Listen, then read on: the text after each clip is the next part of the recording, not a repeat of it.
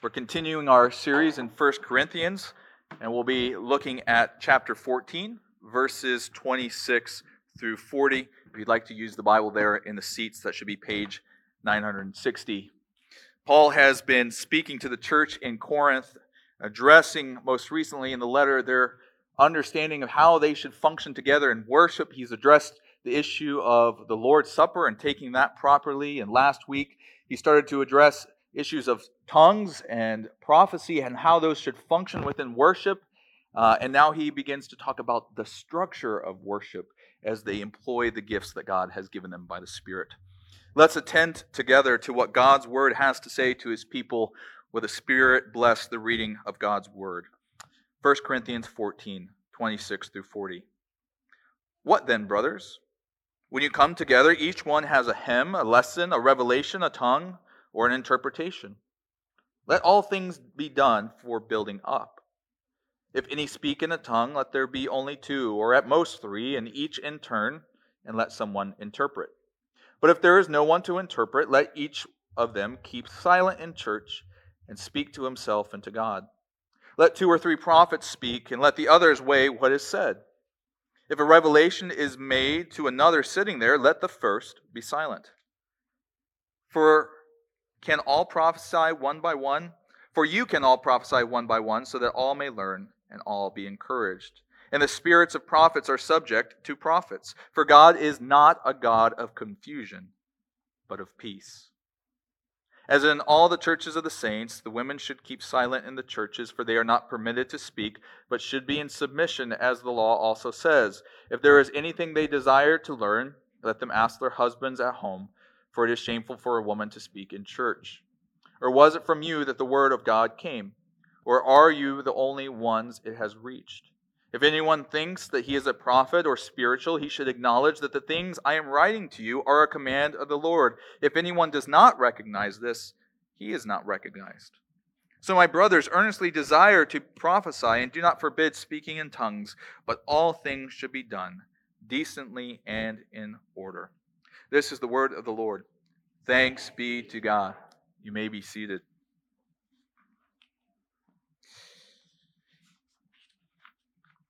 As we come to consider these words from God's Word, let me first of all say that if you have questions about the nature of tongues and prophecy and how they relate to our worship today, spoke about that some last week, and so I won't be recovering that material.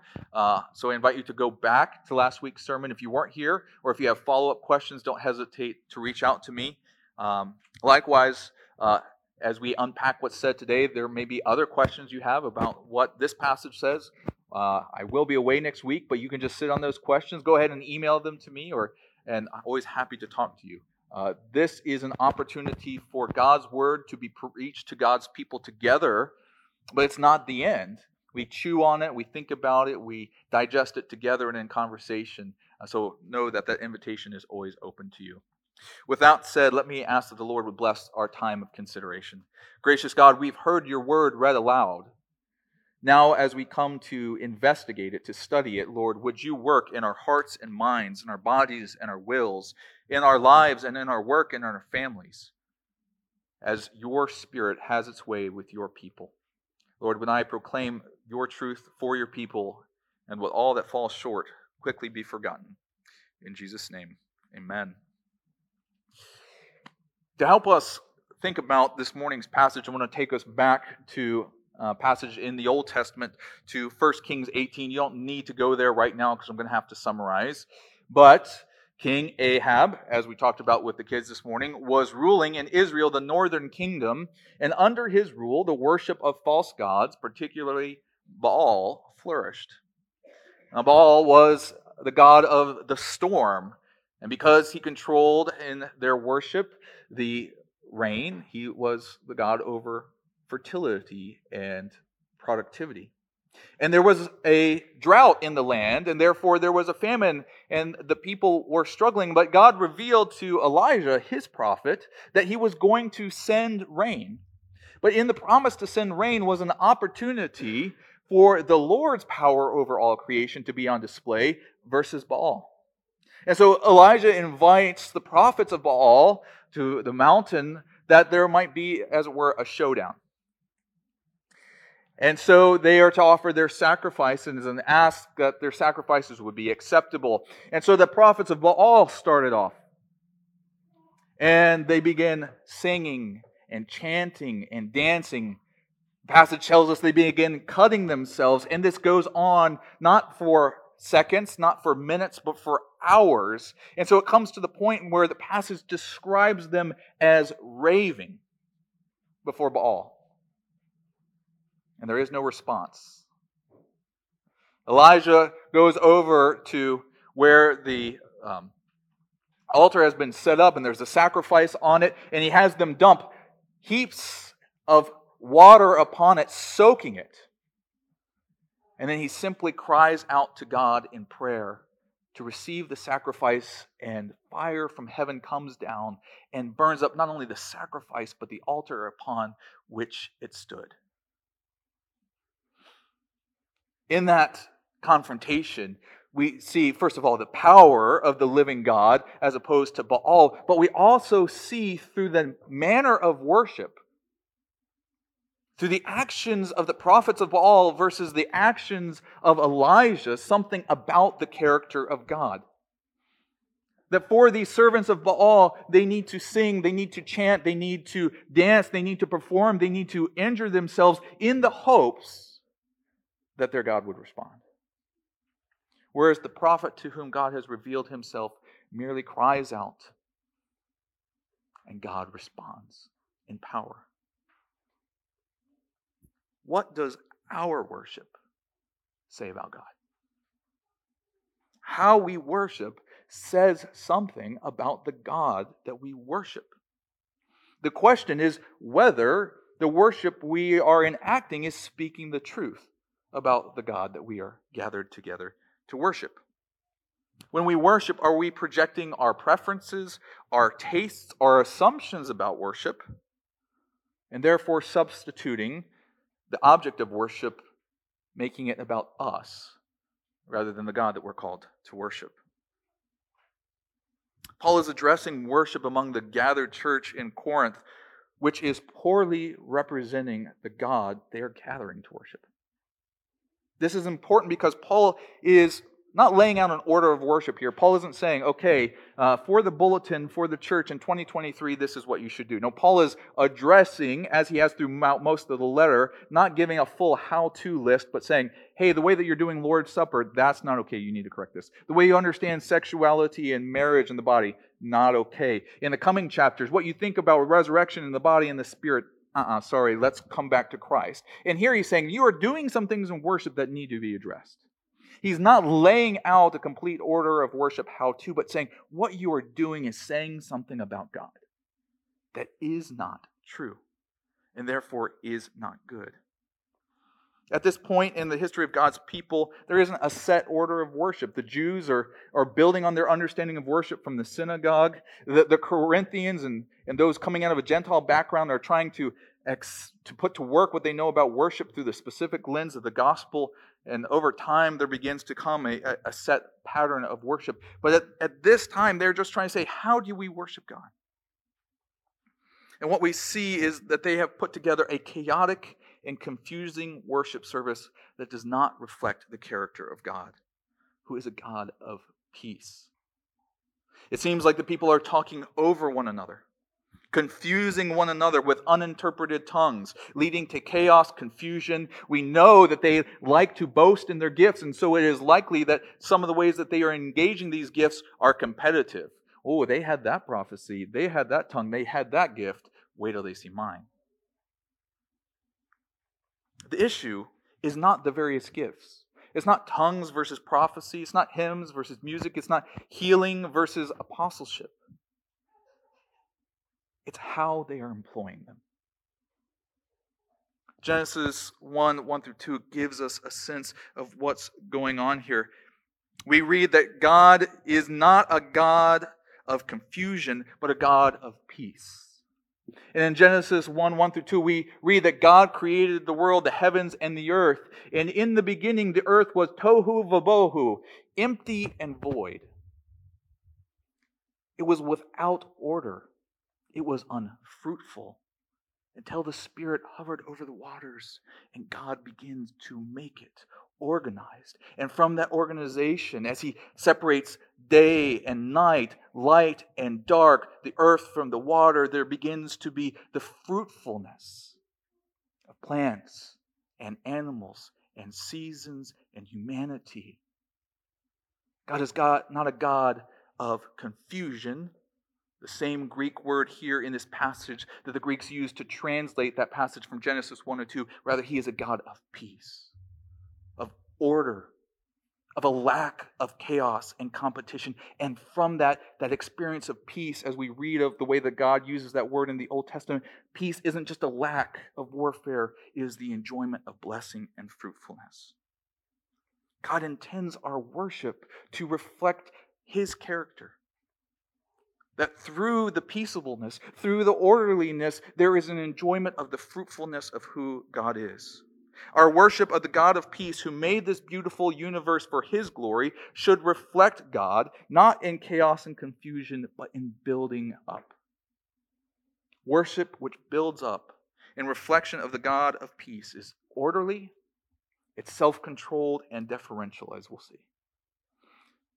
First of all, such worship is orderly. In the midst of confusion, Paul exhorts the church to worship in an orderly fashion. He does so in two ways. First of all, at the end of the passage, he says it explicitly. Do all things decently and in order. He's explicit, but he starts off describing it. He says, if you have the gift of tongues that are interpreted, or you have a prophecy to share, we need to do so in an orderly fashion. Just a few of you need to share, and then there needs to be an interpretation. Or just a few of you need to share the prophecy so that then the prophecy can be weighed. The purpose is not limitation. He's not saying only one or two or three can share, but only one or two or three can share at a time so that people can hear, so that people can comprehend, so that they can benefit. It's not limitation, it's order. In fact, his hope is, according to verse 31, so that all that are gifted may be able to speak, in order that all may learn, and from that learning, that they would all be encouraged. The purpose for the order isn't control. It's not for the sake of formality. It is in order to serve the interest of building up the body. From that order comes the opportunity for God's people to be built up by what is said, to be built up by the gifts that are shared. Just as uninterpreted tongues were discouraged in the first half of chapter 14 because people didn't understand them, so the disorderly presentation of the gifts is discouraged because the people can't benefit. As the prophetic utterances could be mistaken, not the Lord, but those who were interpreting them, they needed to have time and opportunity, as verse 29 says, to weigh them and consider them. Therefore, worship is to be done decently and in good order. Decently meaning appropriately to what they are gathered to do, which is to worship God, and in an orderly fashion. This reflects the character of God. As we read in Genesis 1 and 2, God orders the world. We live in a world in which we expect the sun to rise in the east and set in the west. We follow the phases of the moon to establish our celebrations of various festivals that God instructs His people, because this universe of order, this universe of predictable laws of physics comes from a God who brings order. Light from dark, day from night, animals according to their own kind. The description of creation reveals that the world works, that ecosystems function, that our bodies repair themselves according to the design of an orderly God who is intentional, and from that intention brings fruitfulness and blessing. A place for everything and everything in its place according to God's design and reflected in worship. If you go into a commercial kitchen preparing meals for lots of people, it may seem like chaos and confusion. multiple stations. You have the grilling station, you have the sauce station, you might have a place where they're frying food, a soup station. And yet, in the midst of all of that chaos, in the midst of all of those different entrees and appetizers and desserts that they're trying to share with all of these various ingredients, that kitchen can function because of a French phrase, mise en place. If you speak French, forgive my pronunciation. But it just means things put in order. That because they chop up all the vegetables and they know, okay, this sauce is right here and it goes in at this time and everything was within reach, then what appears like chaos, with all of these ingredients, with all of these goals of various meals, a kitchen can then serve tens, if not 20s, if not hundreds of people, all these various foods because everything is ordered and in its place. The order of worship, the functioning of worship should be no less ordered. Because we are doing something no less wonderful than bringing together our diverse experiences, backgrounds, and gifts together for the purpose of glorifying God. The order of worship at Christ Church and churches like ours is intentional. It's not merely my intention or my desires or preferences, but we are drawing on history hundreds, if not thousands of years old, back not only to the Reformation, but through the Reformation, as the church continued to worship God, saying, how do we worship according to the good news of the gospel? And they said, the worship should present the gospel. It should present the story of God's covenant renewal. God calls us to Himself. He is the initiator, and we come to worship Him. And yet we come with a problem with sin. But when we acknowledge that sin before God, He assures us of pardon and forgiveness. And as His people who worship Him, we are instructed by His Word. And that Word feeds us. And that Word leads us to the good news that we are sustained by Christ, whose body and blood was shed for us. And so as those who are called, who are forgiven, who are assured, who are instructed, we are sent out with His blessing. We order our worship to reflect the truth so that all might understand, that all might participate. The responsive readings give an opportunity for us to share in this beautiful story of what God has done and is doing among His people. Now, there might be temptation for us to be too orderly. And the purpose of doing things decently and in order is not for order's sake. And so one thing we should pray about, one thing I invite you to give us feedback is, if our worship ever becomes formal for the sake of formality, if our worship is such that it restricts the participation of the gifts of God's people, then where are we called to repent? Because the purpose of order is not to restrict people, not to push them away from participation, but so that all might learn, all might be built up. Therefore, God's worship which reflects Him, is supposed to be orderly. And in order for that order to function, the worshipers must also be self-controlled. The orderly manifestation of the spiritual gifts means that a Spirit-led expression is to be offered in self-control. Self-control will be necessary for the tongue speakers or the prophets to offer their contributions in an orderly fashion. Now, that might not seem obvious on the surface. It might not seem obvious to the Corinthians. It might not seem obvious to some of us who have had experiences with more charismatic expressions of the church today. It seems that the expectation is, well, the Spirit is powerful. The Spirit is amazing. The Spirit has something to say upon the church. My job is just to let go and let God. To just give free rein to the expression of what God is saying, God is doing by His Spirit at the moment. But that's not what Paul says here. Paul says, you are not given over to a spirit of ecstatic expression, but rather, as you come to worship the God who made all things orderly, to experience the peace of knowing Him, you offer it in self-control. We see that we can have an orderly worship because of what it says in verse 31 and 32. Look with me to those verses. In 31, it says this, "For you can all prophesy one by one, so that all may learn and all may be encouraged." Now, sometimes in English, We confuse can and may, right?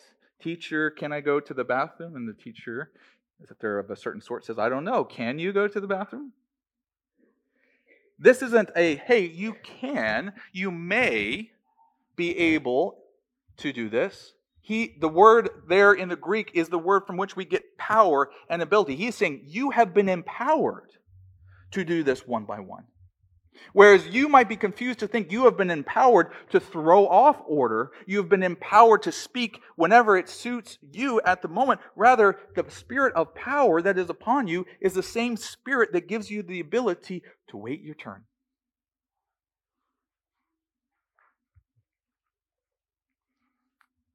It's the same Spirit who brings fruitfulness in the lives of His people that Paul describes in the letter to the Galatians, that are the fruit of the Spirit is love, joy, peace, patience, goodness, faithfulness, gentleness, and self-control. Verse 32 continues the point. And the spirits of prophets are subject to prophets. As the Spirit reveals what God has for His people, as the Spirit of God is speaking to the spirits of the prophets are yet still enabled by that same Spirit to decide when and how to share God's word with His people in the way that God says. The spirit of the prophet is still subject to the prophet. We consider the Old Testament prophets who had more profound revelations in many ways, who had these miraculous experiences, things to say not just to individuals gathered around the dining room table in Corinth, but to kingdoms and to nations. And yet they were often called to receive that revelation and then go down the road and set up a time with the king to then reveal what the Spirit had revealed to them through the prophecy. Those with pagan backgrounds may think that the moving of the Spirit means ecstatic giving over to the leading of the Spirit no matter the time, place, or manner. But that imposes pagan worship beliefs. That imposes our modern day understanding that we are only our most authentic self when we are following wherever our heart leads us. But the Spirit does not come to create chaos, but peace. Think of a beautiful dance. Whether you admire jazz or hip hop or tap dance or ballet, where does the beauty of that expression come from? Yes, they are following the music. Yes, they may be flowing with the music. But their ability to express such beauty in response to that music comes through the dedication and sacrifice of self-control, where through stretching and choreography and coming in tune with their bodies, they have the control over their bodies to produce that beauty. I can be as absolutely free with the music as I want to be, and I can guarantee it's not going to be beautiful. But those who are not free but discipline themselves may exude this beauty that comes from that self-control. God does not send His Spirit to take control of His people, but restores by His grace and power the freedom to live under control to Him. For in the worship of God, we are meant to reflect God. Self-control is, as I said, a fruit of the Spirit. Tongues and prophecy can be put on hold for the right moment because we are worshiping a God of self-control. We don't worship a God who is always changing His mind. We don't worship a God who is distracted by new things. We don't worship a God who is capricious or moody, who could be sleeping like Baal as his prophets cut themselves. Numbers 23:1 reminds us God is not man that He should lie, or a son of man that He should change His mind. Has He said, and will He not do it? Or has He spoken, and He will not fulfill it? He is not led to distraction by flights of fancy. He's not carried away by His emotions. God is not at the mercy of His passions. He does only His holy and perfect will. It empowers us to do His perfect and holy will as His Spirit works among us. So we worship under control to reflect the God who rules all perfectly.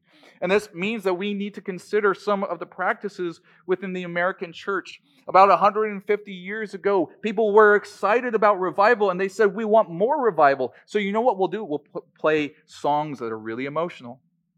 We'll get really charismatic leaders to build up the body, and then we will produce a response so that they respond to the gospel, that there will be professions of faith. We are going to make believers out of this nation. And you know what?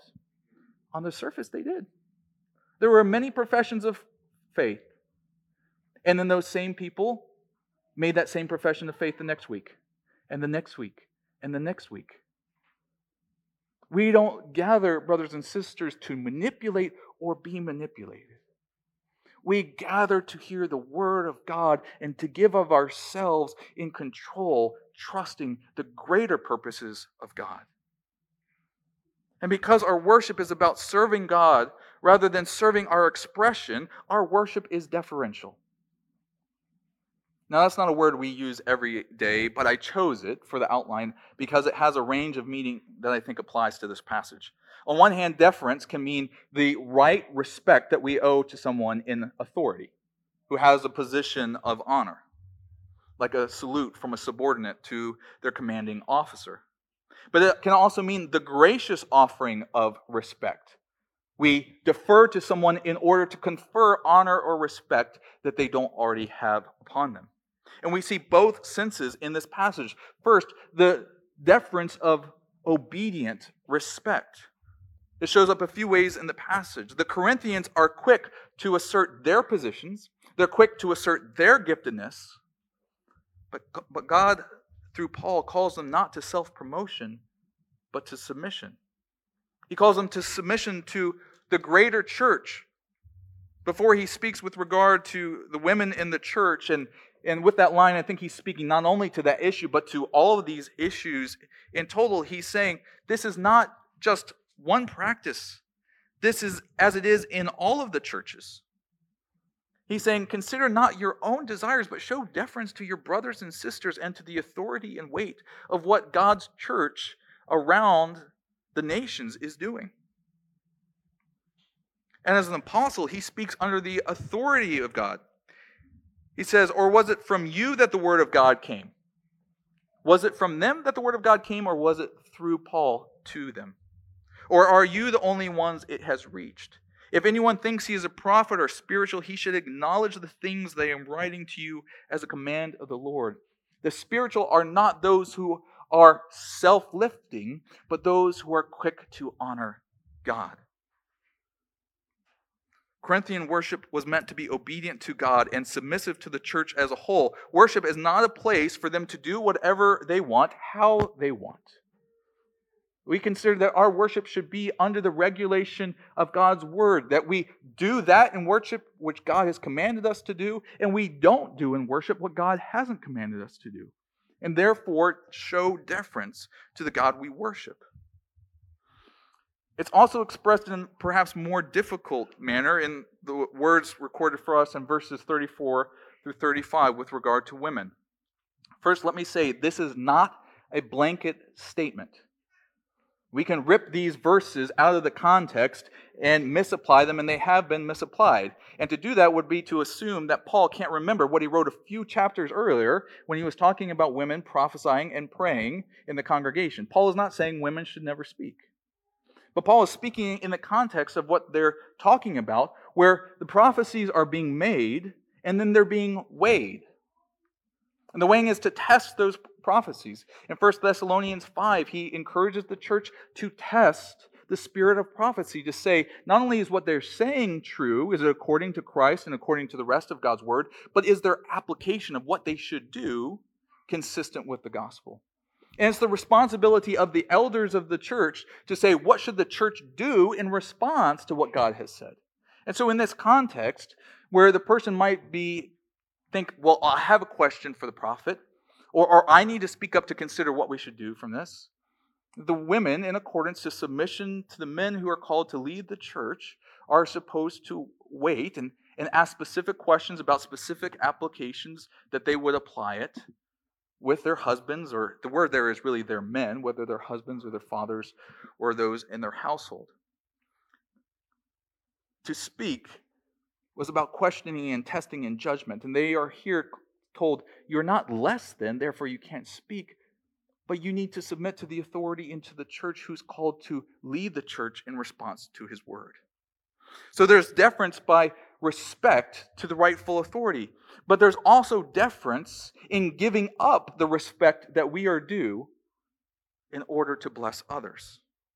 There's something interesting in verse 30 that you might have passed over. There's this encouragement to speak in an orderly fashion to one prophet, then another prophet, then another prophecy. But then it says this in verse 30, if a revelation is made to another sitting there, let the first be silent. Someone is sharing a prophetic word. And we're not quite sure how this would have been signaled or what exactly was happening. But someone who is there in the congregation has a sudden revelation that might apply to what is being said. The person who is speaking is to defer to the person there. The word there, first, can either mean first in prominence or first in order. So whether it's the first person who's speaking because they're more important in the congregation, which is less likely, or that they were speaking first, they are to defer to what this other person has been given from God. Now, usually this is not the way that we show deference and respect. You say, well, who was in line first? I was here first. He was speaking first. Let's let them finish. But though this person has the positional authority, though they were speaking first, they defer to what God is doing in this other person, stepping aside that the congregation would be blessed by this new revelation. The whole order and organization of worship described here is about giving up what we might want to do, what we might feel we are owed the right to do for the good of the body. The purpose is so that the gifts can not only be given, but so that they're given for the benefit of the people that can hear them. So that the gifts, whether prophecy, tongues, or hymns, can be actually received by the church. So that they can be built up. The gift is meant to be given in a way that it can be received. This is the character of our God too. Philippians 2. Verse 3, do nothing from selfish ambition or conceit, but in humility count others more significant than yourselves. Step aside. The first is silent so that the new one can step up. Let each one of you look not to his own interest, but to the interest of others. Have the mind among you, which is yours in Christ, who though he was in the form of God, did not count equality with God a thing to be grasped.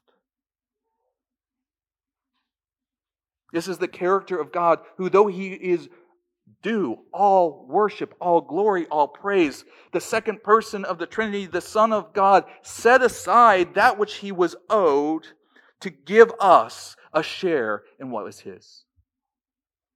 To come as a servant, to be spat upon, to be beaten, and to be crucified. The first becoming last, the king coming as a servant, so that we could share in the blessing that was due him. That though God does not give his glory in terms of his essence to us by making us the bride of Christ, we are glorified in participating in the work that God has called us to do. God graciously deferred his rights so that he could gather us to himself, placing Christ as head over the church, that we might become the body which fills all in all. We get a lot out of worship, and rightly so. God instructs us. God proclaims forgiveness. He assures us. He feeds us. But that which we receive, we get when we give. That coming in reverent delight to who he is, that submitting to the authority of his word, giving ourselves to the work of worship, offering our gifts for the ministry of the church, listening to what our brothers and sisters have to say, listening to their testimonies. It is only through the giving of ourselves, that through the submission and deference and the gracious disposition, that we are in the place to receive. It is only as we offer the deferential worship which reflects the rule of God and the grace of Christ that we are built up. Brothers and sisters, our worship is a window. The thing about windows is they are meant to be seen through. I walk down the street and I can know a lot about my neighbors who, despite being very private New Englanders, say something about themselves through their windows. I know which neighbors have giant TV screens on their walls. I know which neighbors have beautiful pieces of art. I see which neighbors have rooms full of plants and others that are full of kids' toys and chaos. That apart from covering up those windows, they say something about themselves, whether they intend to or not. Those windows give a picture into their lives. And brothers and sisters, our worship is necessarily a window into who we believe God is.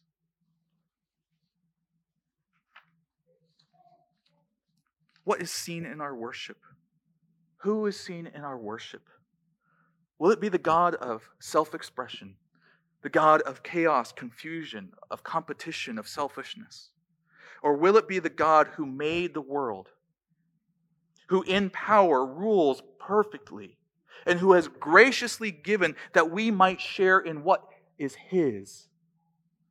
The God of peace, who when our sin and selfishness led us away from peace to chaos, confusion, and death, sent His Son that we might have peace, blessing, and life in Him. Would our worship reflect the God that we worship? Let's pray. Lord, our worship is imperfect. Our worship is often conflicted. But we pray that by your Spirit's work, as we listen to your word, our worship would be acceptable in your sight because of the perfect work of Christ. And that we would be conformed more and more after the image of Christ to show your glory, wonder, and power in how we worship. In Christ's name, amen.